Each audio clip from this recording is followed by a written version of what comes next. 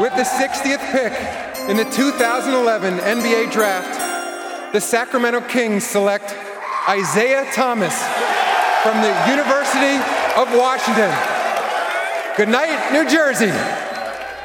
Isaiah Thomas was the last player selected in the 2011 NBA Draft. Not that it mattered, though. The 5'9" guard was ready to prove his worth to a league full of giants. Even though he's small, he plays bigger. He's a guy that can make a team. And he decided to celebrate with a huge party in his hometown of Tacoma, Washington. His musical guest of choice, Nipsey Hussle.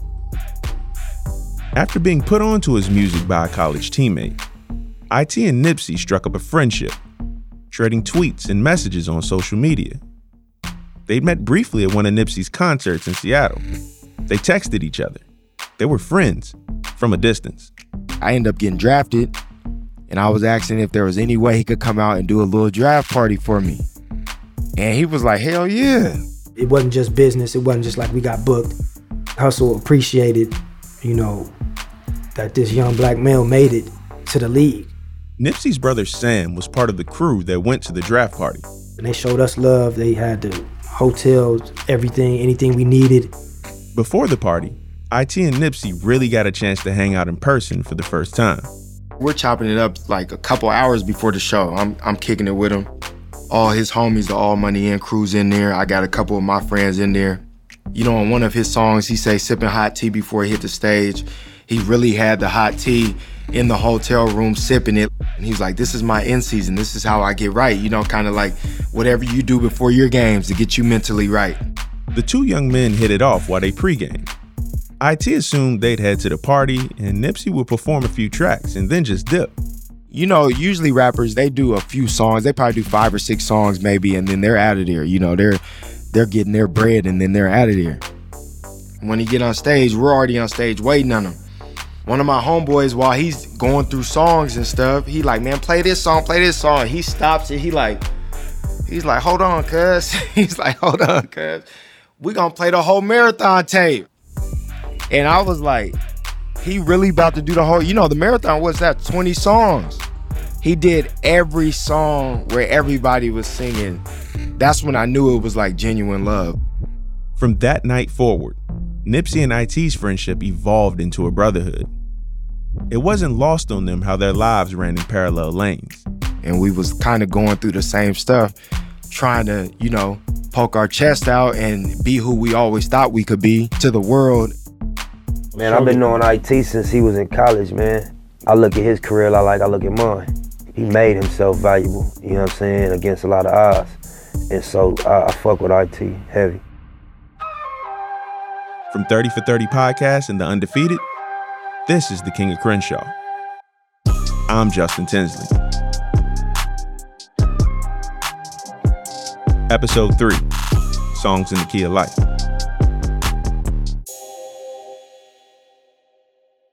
In the mid and late 2000s, Nipsey Hussle had one foot in the streets and the other hell bent on kicking in the door in LA's rap scene. Existing in two worlds isn't easy, even for somebody as charismatic and dedicated as Nipsey. He was really reckoning with himself that who am I based on the sum of experiences I've had thus far, and who can I be based on all of the unknown circumstances I haven't walked into yet? I think there was quite a bit of exploration of his shadows. Devi Brown was an on-air personality at K-Day in LA. She was also a friend of the young rapper. I remember specifically there were at least 2 different times where we were supposed to do something and he just couldn't be found. Just couldn't be found. I remember one day we were supposed to shoot something together and he just didn't come to set and he couldn't be reached and couldn't be found. And it took a week to hear from him. And, at that time he was just like, listen, man, I was just walking through some stuff. And, whenever that happens, I just go ghost. I just have to completely get away from everything. So no one heard from me and I'm sorry, but that's just it. Nipsey was trying to navigate the 2 big obstacles his Rolling 60s affiliation posed: the rules to the street and the police. He and his homeboy J-Stone hit the streets hard, promoting themselves and their music. But they had reached a limit on how far they could go to get the word out. It was places that we couldn't go. by us being from 60s, like we couldn't go to the A-Tray Gangsters and put up posters. We couldn't go to the Hoovers and put up posters. We couldn't go to Inglewood and put up posters. A bad situation suddenly became worse when the police raided Nipsey's studio. So when the police came and raided that spot, yeah, that was a monkey wrench. That fucked me up. Nipsey, in his own words, was pure, not doing anything illegal at the time. But he had a prior charge, and there was a gun in the studio. Nipsey not only got picked up for the presence of the gun, the police seized all of his gear. They put a new case on me. I was just confused about it. And I remember like questioning everything. Like I ain't had no answer for that one. But, you know, it kind of discouraged me for a long time. It was a major setback, financially and emotionally. But the music he'd been making when the police raided his studio, it caught the ear of a bigwig at Epic Records. A person named Johnny Shipes, he was an executive at Epic Records. He had a joint venture up there at Epic. Reached out to my people and was like, I want to sign it. All of a sudden, he was back in the game with a major label record deal in tow. I remember telling myself, you know, I must really love rap because every time I quit, I always come back to it. So I remember like, I ain't gonna quit no more. He almost immediately released a trio of mixtapes under the moniker Bullets Ain't Got No Names. Volume 2 featured Hustle in the House, the song too full of crippin' to keep on the radio. But still, a track so hard and so catchy, it made people want to learn more about him. He even graced the cover of the hip-hop magazine XXL as a member of his prestigious freshman class of 2010, alongside future stars like Freddie Gibbs, J. Cole, Big Sean, and Wiz Khalifa. Nipsey was on his way, but then the deal with Epic imploded, just 2 years after they'd signed him. Call it a casualty of the times. In 2010, the music industry didn't know how to deal with the proliferation of streaming, legal and illegal. They were losing money. And Epic, like most labels, underwent a regime change. Existing talent like Nipsey got put on a shelf while the label searched for new blood. You know, you don't really get credit for what's already signed, and it's in your interest to bring new talent to the building. Nipsey had enough experience hustling to know a raw deal when he saw one. And he wasn't in the business of wasting time. For 7 years, he'd been trying to break out.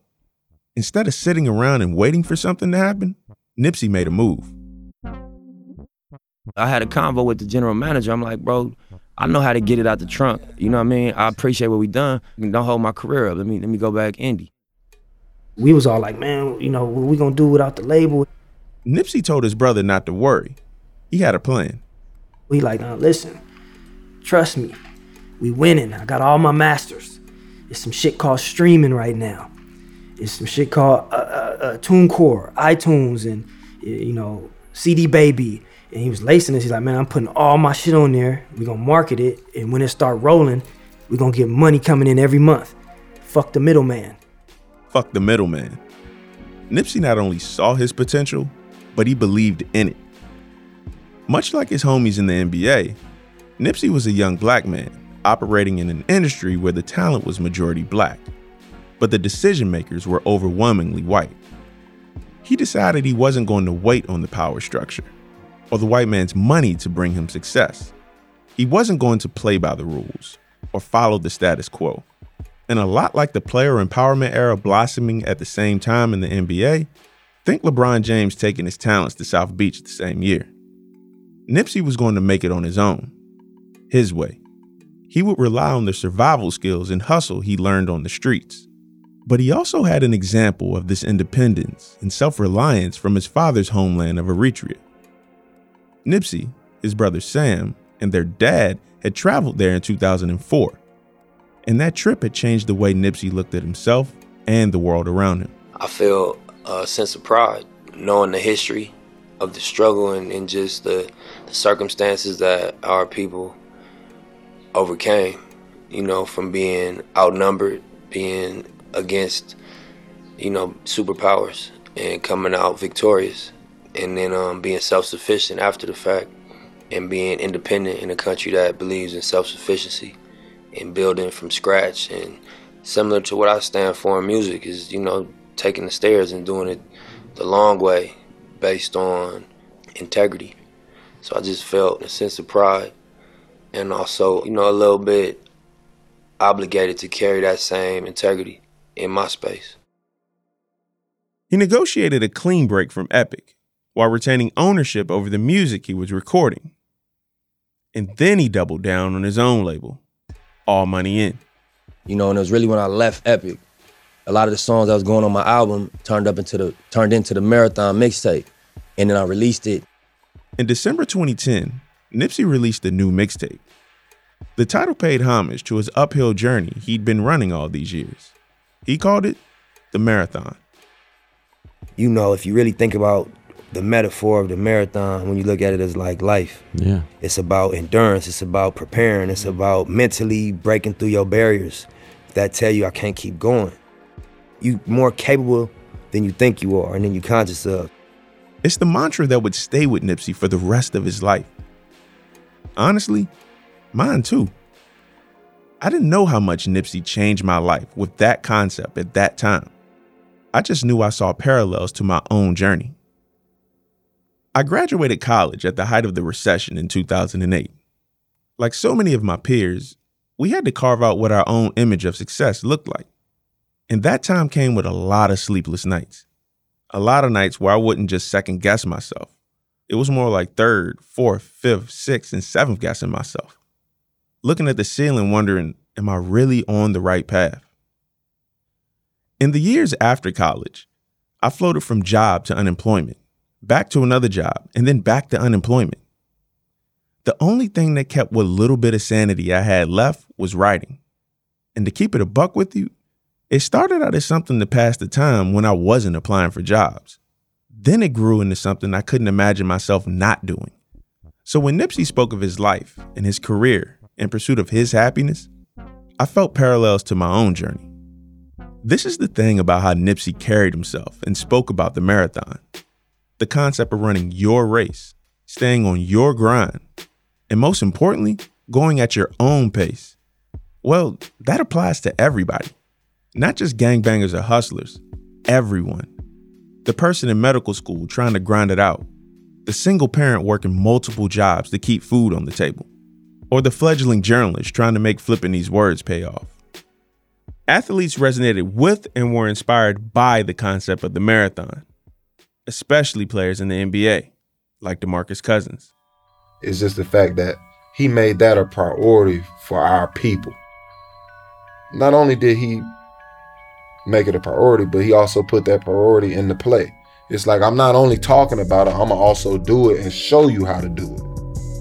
The ability to see and value the long term especially resonates with a player like DeMarcus. You want to rap about highs and lows, good laps and bad, being misunderstood? DeMarcus was drafted 5th overall in the 2010 NBA draft, the same year Nipsey broke from Epic and later dropped the Marathon. DeMarcus signed with the Sacramento Kings and made the all-rookie team that first year. And for a good minute, the 4-time All-Star was a bona fide top 10 player in the league. I mean, fam was a walking 25 points and 10 boards in any arena he stepped in. Then came the obstacles. Why does the best big man in the game also have to be such a big headache? Boogie Cousins is uncoachable. Let's take last night as an example when he got 2 technicals and will now be suspended a game because he has 3,000 technicals. The clashes with coaches, refs, players, and media over his attitude, the suspensions. I'm trying, DeMarcus. I'm trying real hard to believe that you're better than these blow-ups, but you gotta do better. This guy also survived viral meningitis and a ruptured Achilles that derailed his career. Boogie Cousins is gonna be a member of the Golden State Warriors. Coming off a torn Achilles and heading into free agency, not a single team bit. So Boogie took matters into his own hands, made a few phone calls, and decided to settle on a 1-year, mid-level exception deal worth a bit more than $5 million. He came hella close to a championship with the Warriors, only to get denied by the Raptors, and found himself once again chasing a contract. In April 2021, just before the start of the playoffs, DeMarcus signed with the LA Clippers. Batum drives, pass inside to Cousins. Cousins counted and the foul. A chance for a three-point play. 15 points in 10 minutes tonight. What a boost for the Clippers. DeMar DeRozan, another 4-time All-Star, is cut from that same cloth. The kid from Compton left USC to go pro after just 1 year, mostly to help take better care of his mom, who lives with lupus. He went 9th in the 2009 draft, behind future stars like Blake Griffin, James Harden, and Steph Curry, and ended up with the Toronto Raptors. You can't get more different from South LA than Canada in the winter. I still was wearing Chucks in the middle of December in Toronto in the cold.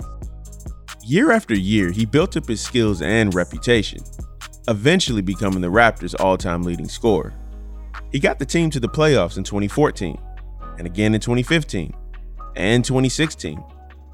He got them to their first conference finals, and then... Breaking news into SportsCenter. The deal is done. Kawhi Leonard to the Raptors in a package deal that includes DeMar DeRozan going to the Spurs. Kawhi came in and led Toronto to its first franchise title. There's a new NBA champion, and it's a team from Toronto, Canada. What you gonna do? You know what I mean? Like, that was always my mindset. Like, what you gonna do? And that was at my low points. And, at your high points, you go through so much at a young age that you're scared to accept a lot of high points in your life because you don't want that letdown to hit you and knock you down. But for me, it was just, I found something I love in sports, and there's gonna be obstacles. And as long as you could continue to run, continue to build, build, because it's not gonna stop.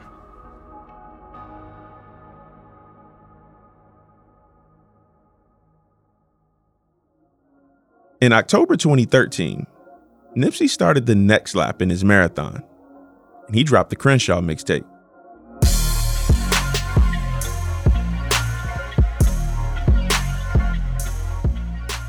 The music was dope as hell, but it was how he made the Crenshaw tape available to the masses that really got people's attention.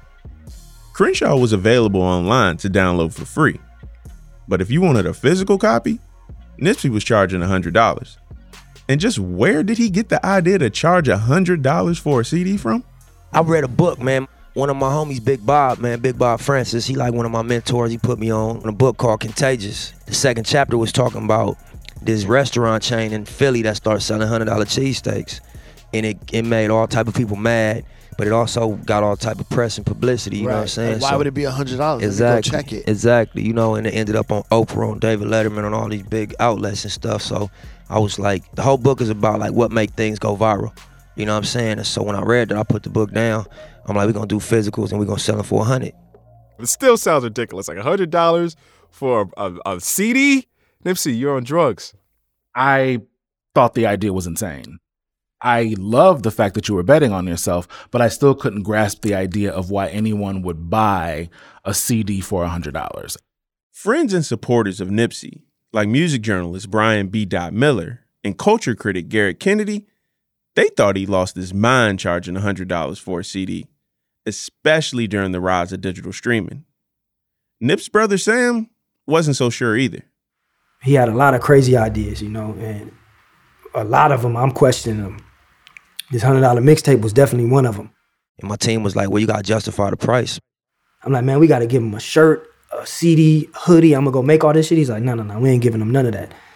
You buying a CD for $100. I said, bro, you crazy. Ain't nobody going to buy a CD for $100. He said, watch. Till the day it dropped, I was still like, I don't know. But man, he had it hooked to his phone. Every time he would make a sale, he had it bing, bing, bing into his phone. And I remember we was all at the shop and his shit was just going off. For me, at this time, in this age, I've never seen no shit like this in my life.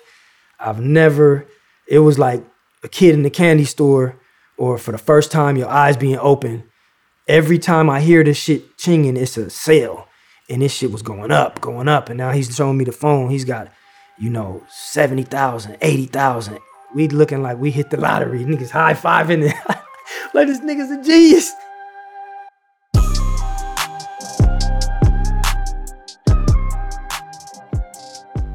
With the Crenshaw tape, Nipsey created the concept for a marketing campaign he called Proud to Pay, which was a callback to lyrics from his 2011 mixtape, The Marathon Continues.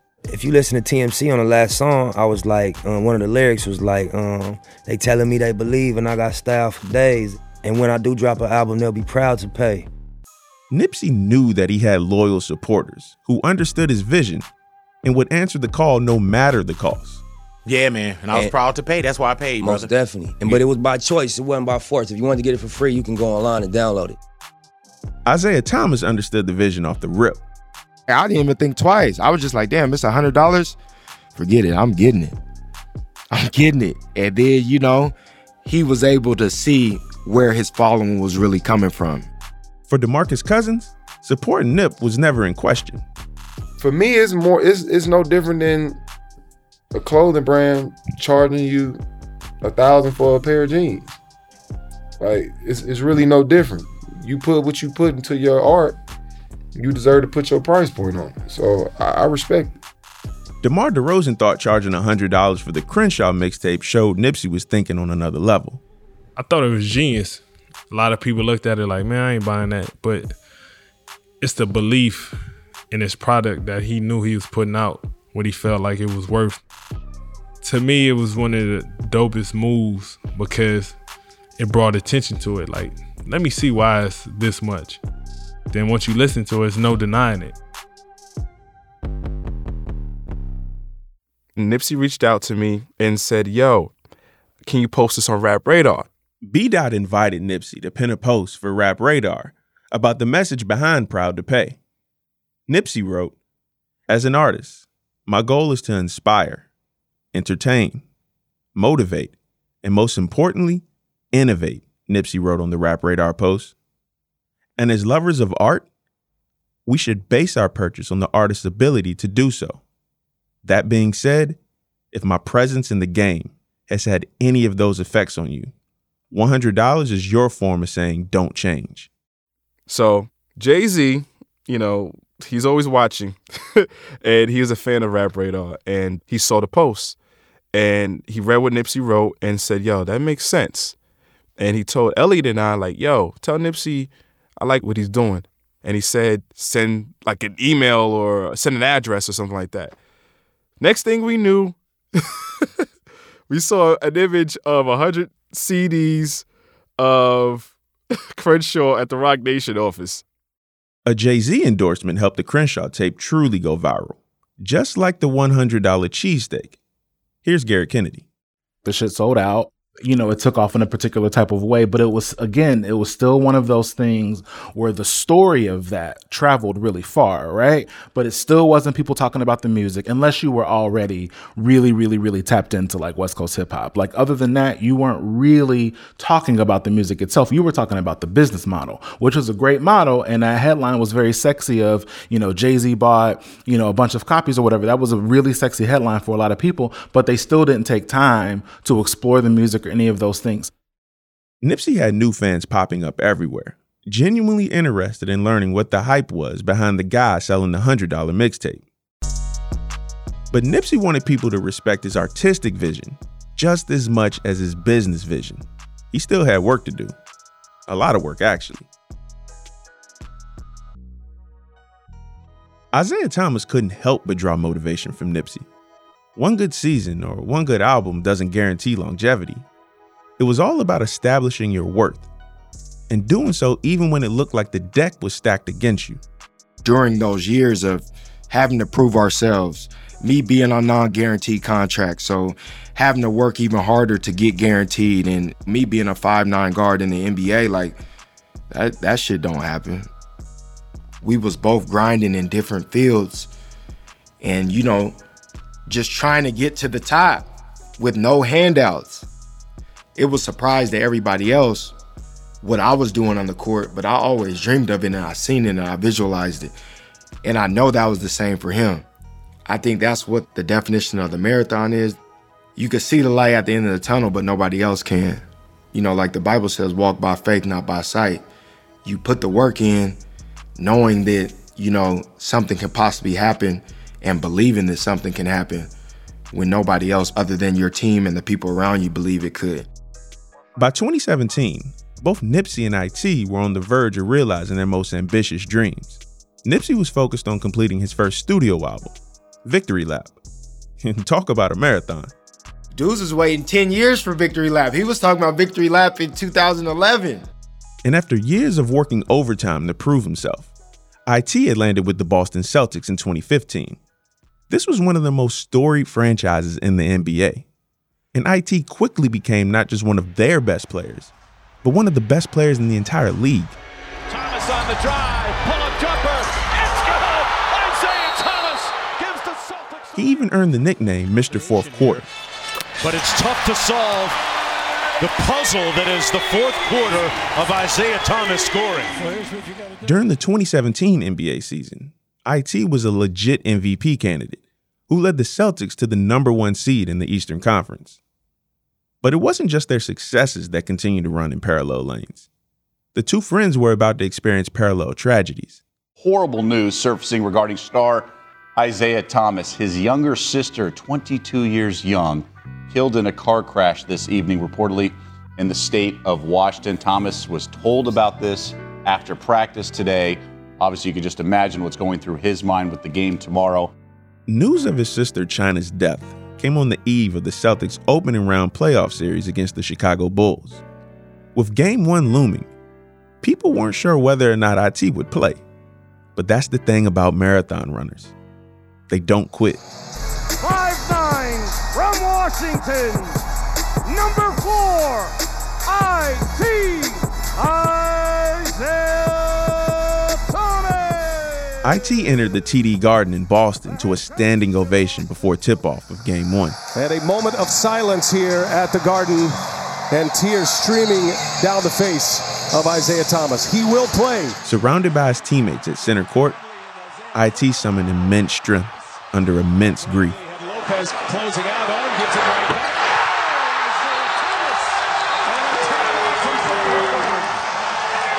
He's in the game now. IT turned in a 33-point, 6-rebound, and 6-assist performance. It wasn't enough to win that night, but Thomas would ultimately lead Boston to a series victory. The Celtics can dribble it out as they defeat the Chicago Bulls 4-2. In the Eastern Conference Finals, IT aggravated a hip injury and was shut down for the remainder of the playoffs. Isaiah is limping. Something is wrong with him. His ankle or something, or his hip. IT had to draw deep on Nipsey's message of the marathon to help push him through the pain, both on and off the court. And in that darkest of times, his friend reached out. When it happened, he sent me a text. If you need an ear, if you need somebody to vent to, if you need anything from my end, I'm here for you. Just knowing that somebody like himself saying something like that meant everything to me.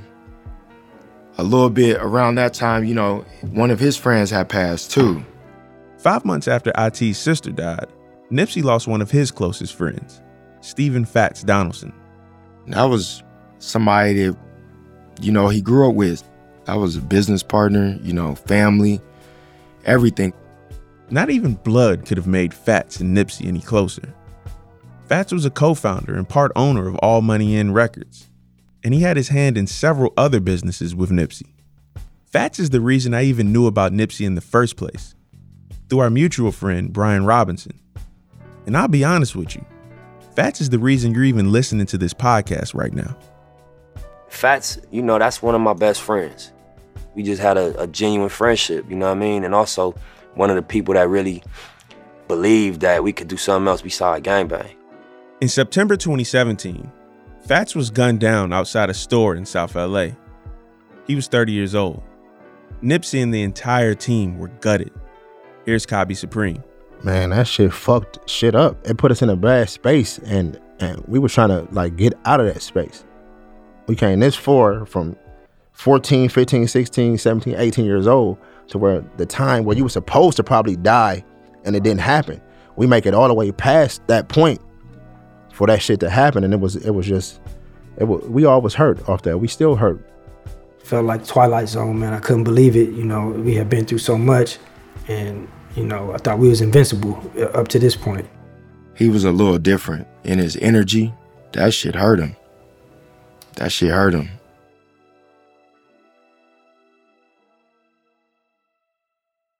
Did you ever get down where it was like, man, this ain't gonna work?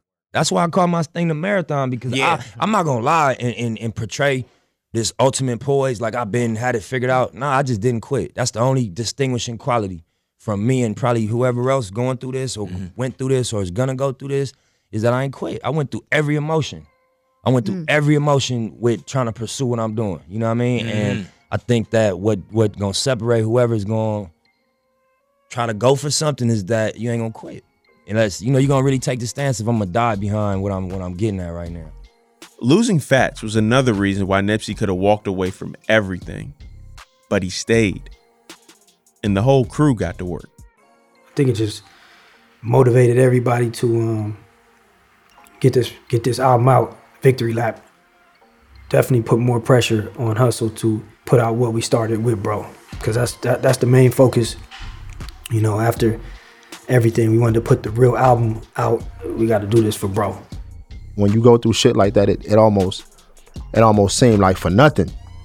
And I know bro felt that way, like, damn, we done did all this shit and now bro gone. And then that was another reason for him to keep going. For all of us to keep going.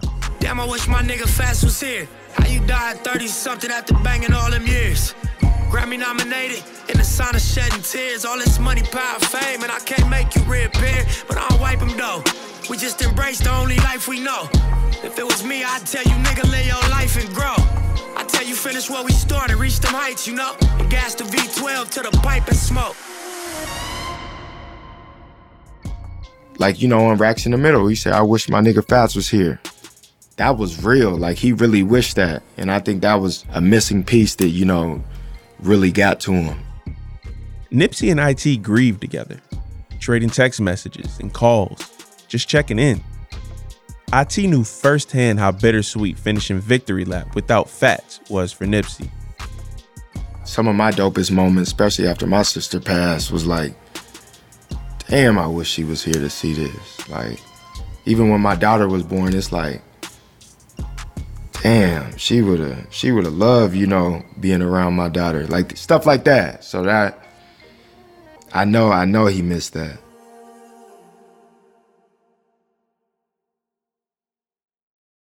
I knew when I was making Victory Lap that at the point I was at in my career, I wasn't gonna do nothing else till I felt I had an album with 14 or 16 great songs. My whole process was like, when it blow me away, I'm gonna be ready to move.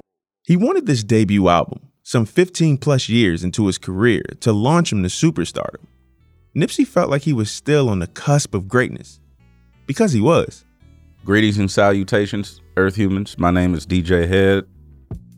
DJ Head is a radio personality in LA. He's somebody that artists trust to critique their music.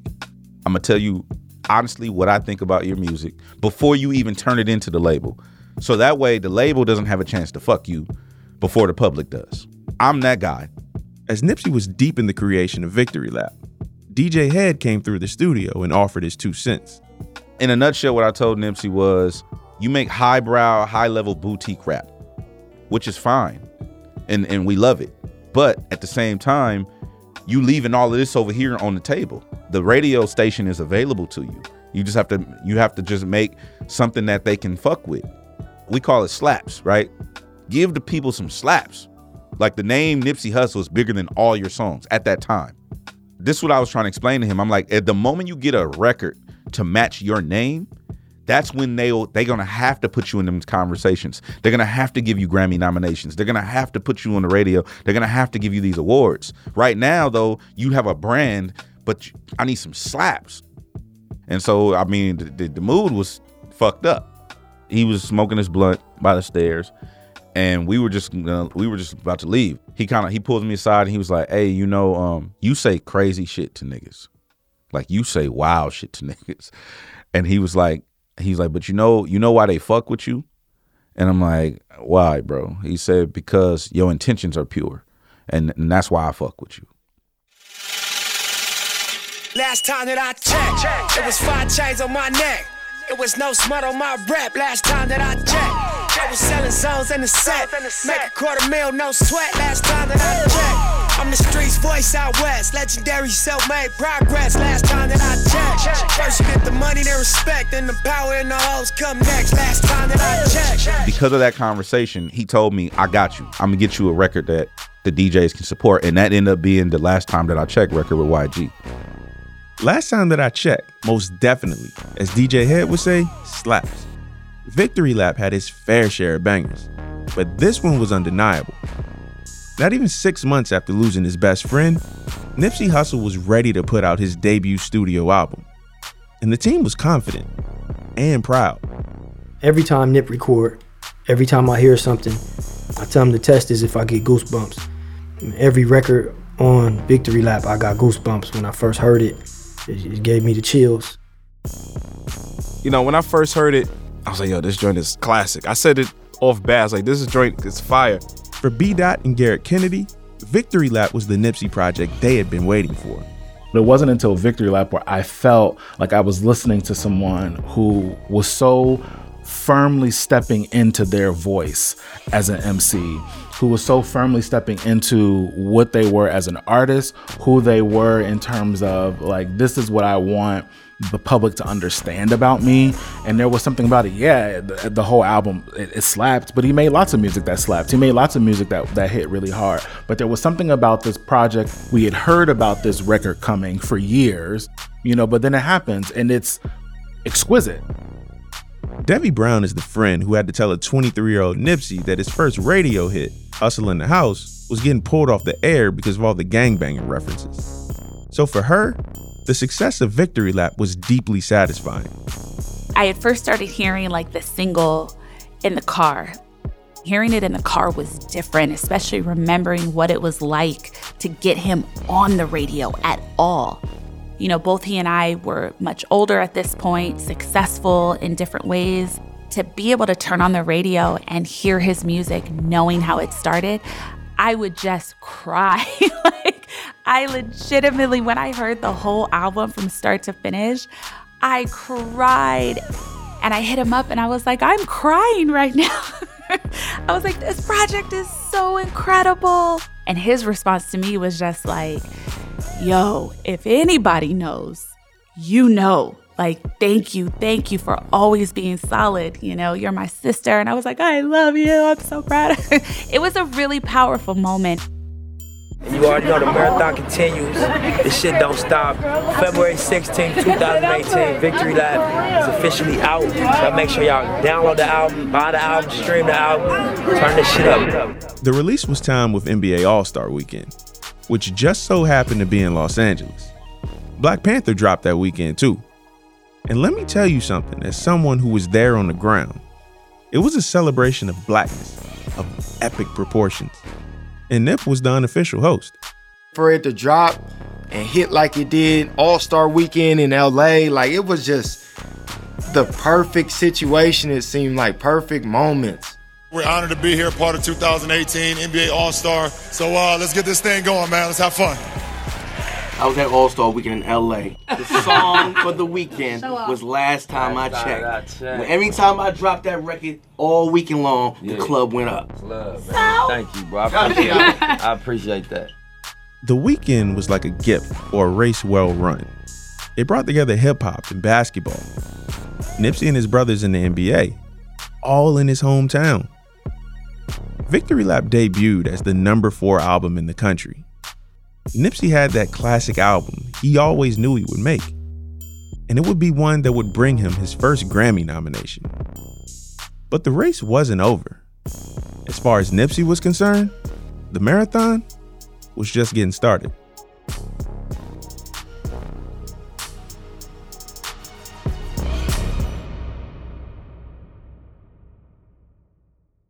I want to tell you a story. It's a story about a scandal, broken relationships, gossip, rumors, money, corporate rivalry, and a broom.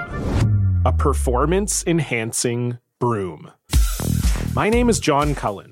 I'm a comedian, podcaster, and for 20 years, I was a semi-professional curler. And I want to tell you the story about how a single broom almost imploded the 500-year-old sport of curling. We felt like we were bringing a knife to a gunfight. It's the story of a superstar and his fall from grace. Well, I was being dragged through the mud. It's the story of two brother entrepreneurs with a dream. I said, that's great news. It's a story of intrigue. I still don't understand why we want to keep his name secret. The full story has never been told, so I'm gonna tell it. Broomgate, how a broom almost killed curling. It was a year I'd like to forget. To listen to Broomgate, search for Broomgate in your favorite podcast app. That's all one word, Broomgate. Coming up on the next episode of The King of Crenshaw. That's what it always was about for him. How can we do this? How can we motivate? How can we inspire the next set of guys that didn't have nobody? Nipsey said, we need Crenshaw to be the destination, not the pass-through. We was big on like getting some money and going back and try to buy the neighborhood back.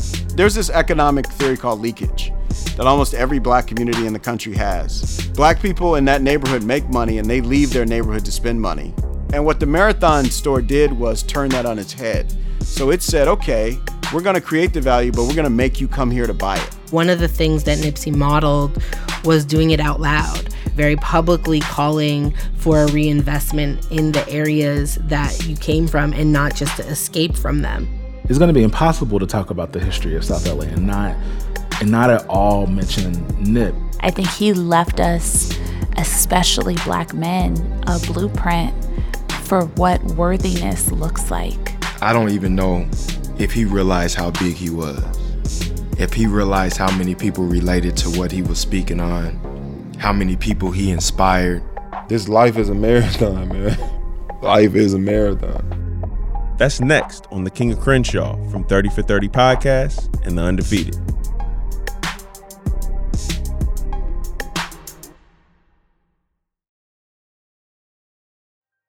The King of Crenshaw was reported and hosted by me, Justin Tinsley. Senior producer is Joanne Griffith. Our production team, Gus Navarro, Dave King, and Derwin Graham. The series was edited by Julia Lowry Henderson, senior editorial producer for 30 for 30 Podcast, and Steve Reese, deputy editor for The Undefeated. Executive producers, Aaron Layden, Brian Lockhart, Kevin Merida, and Raina Kelly. Additional production support, Meredith Hodnott, Mitra Kaboli, and Eve Wolf. Original music by Lawrence Dobson and Lamar Edwards of 1500 to Nothing. Music supervisor, Kevin Wilson. Mix engineering by Ryan Ross Smith, Garrett Lang, and Ben Tolliday. Project manager and licensing, Kath Sankey. Jennifer Thorpe provided additional licensing support. Development, Adam Newhouse and Trevor Gill. Chantre K-Mac is our talent director. And Cherie Stevens, our associate talent director. Demi Lauren created the original artwork for the series. Roger Jackson provided fact-checking. Alan Lau provided legal review. Special thanks to Riley Bloom, Holly Tenty, Jonathan Larson, Anthony Salas, the team at Podville Media, and everyone who made time to speak with us for this series.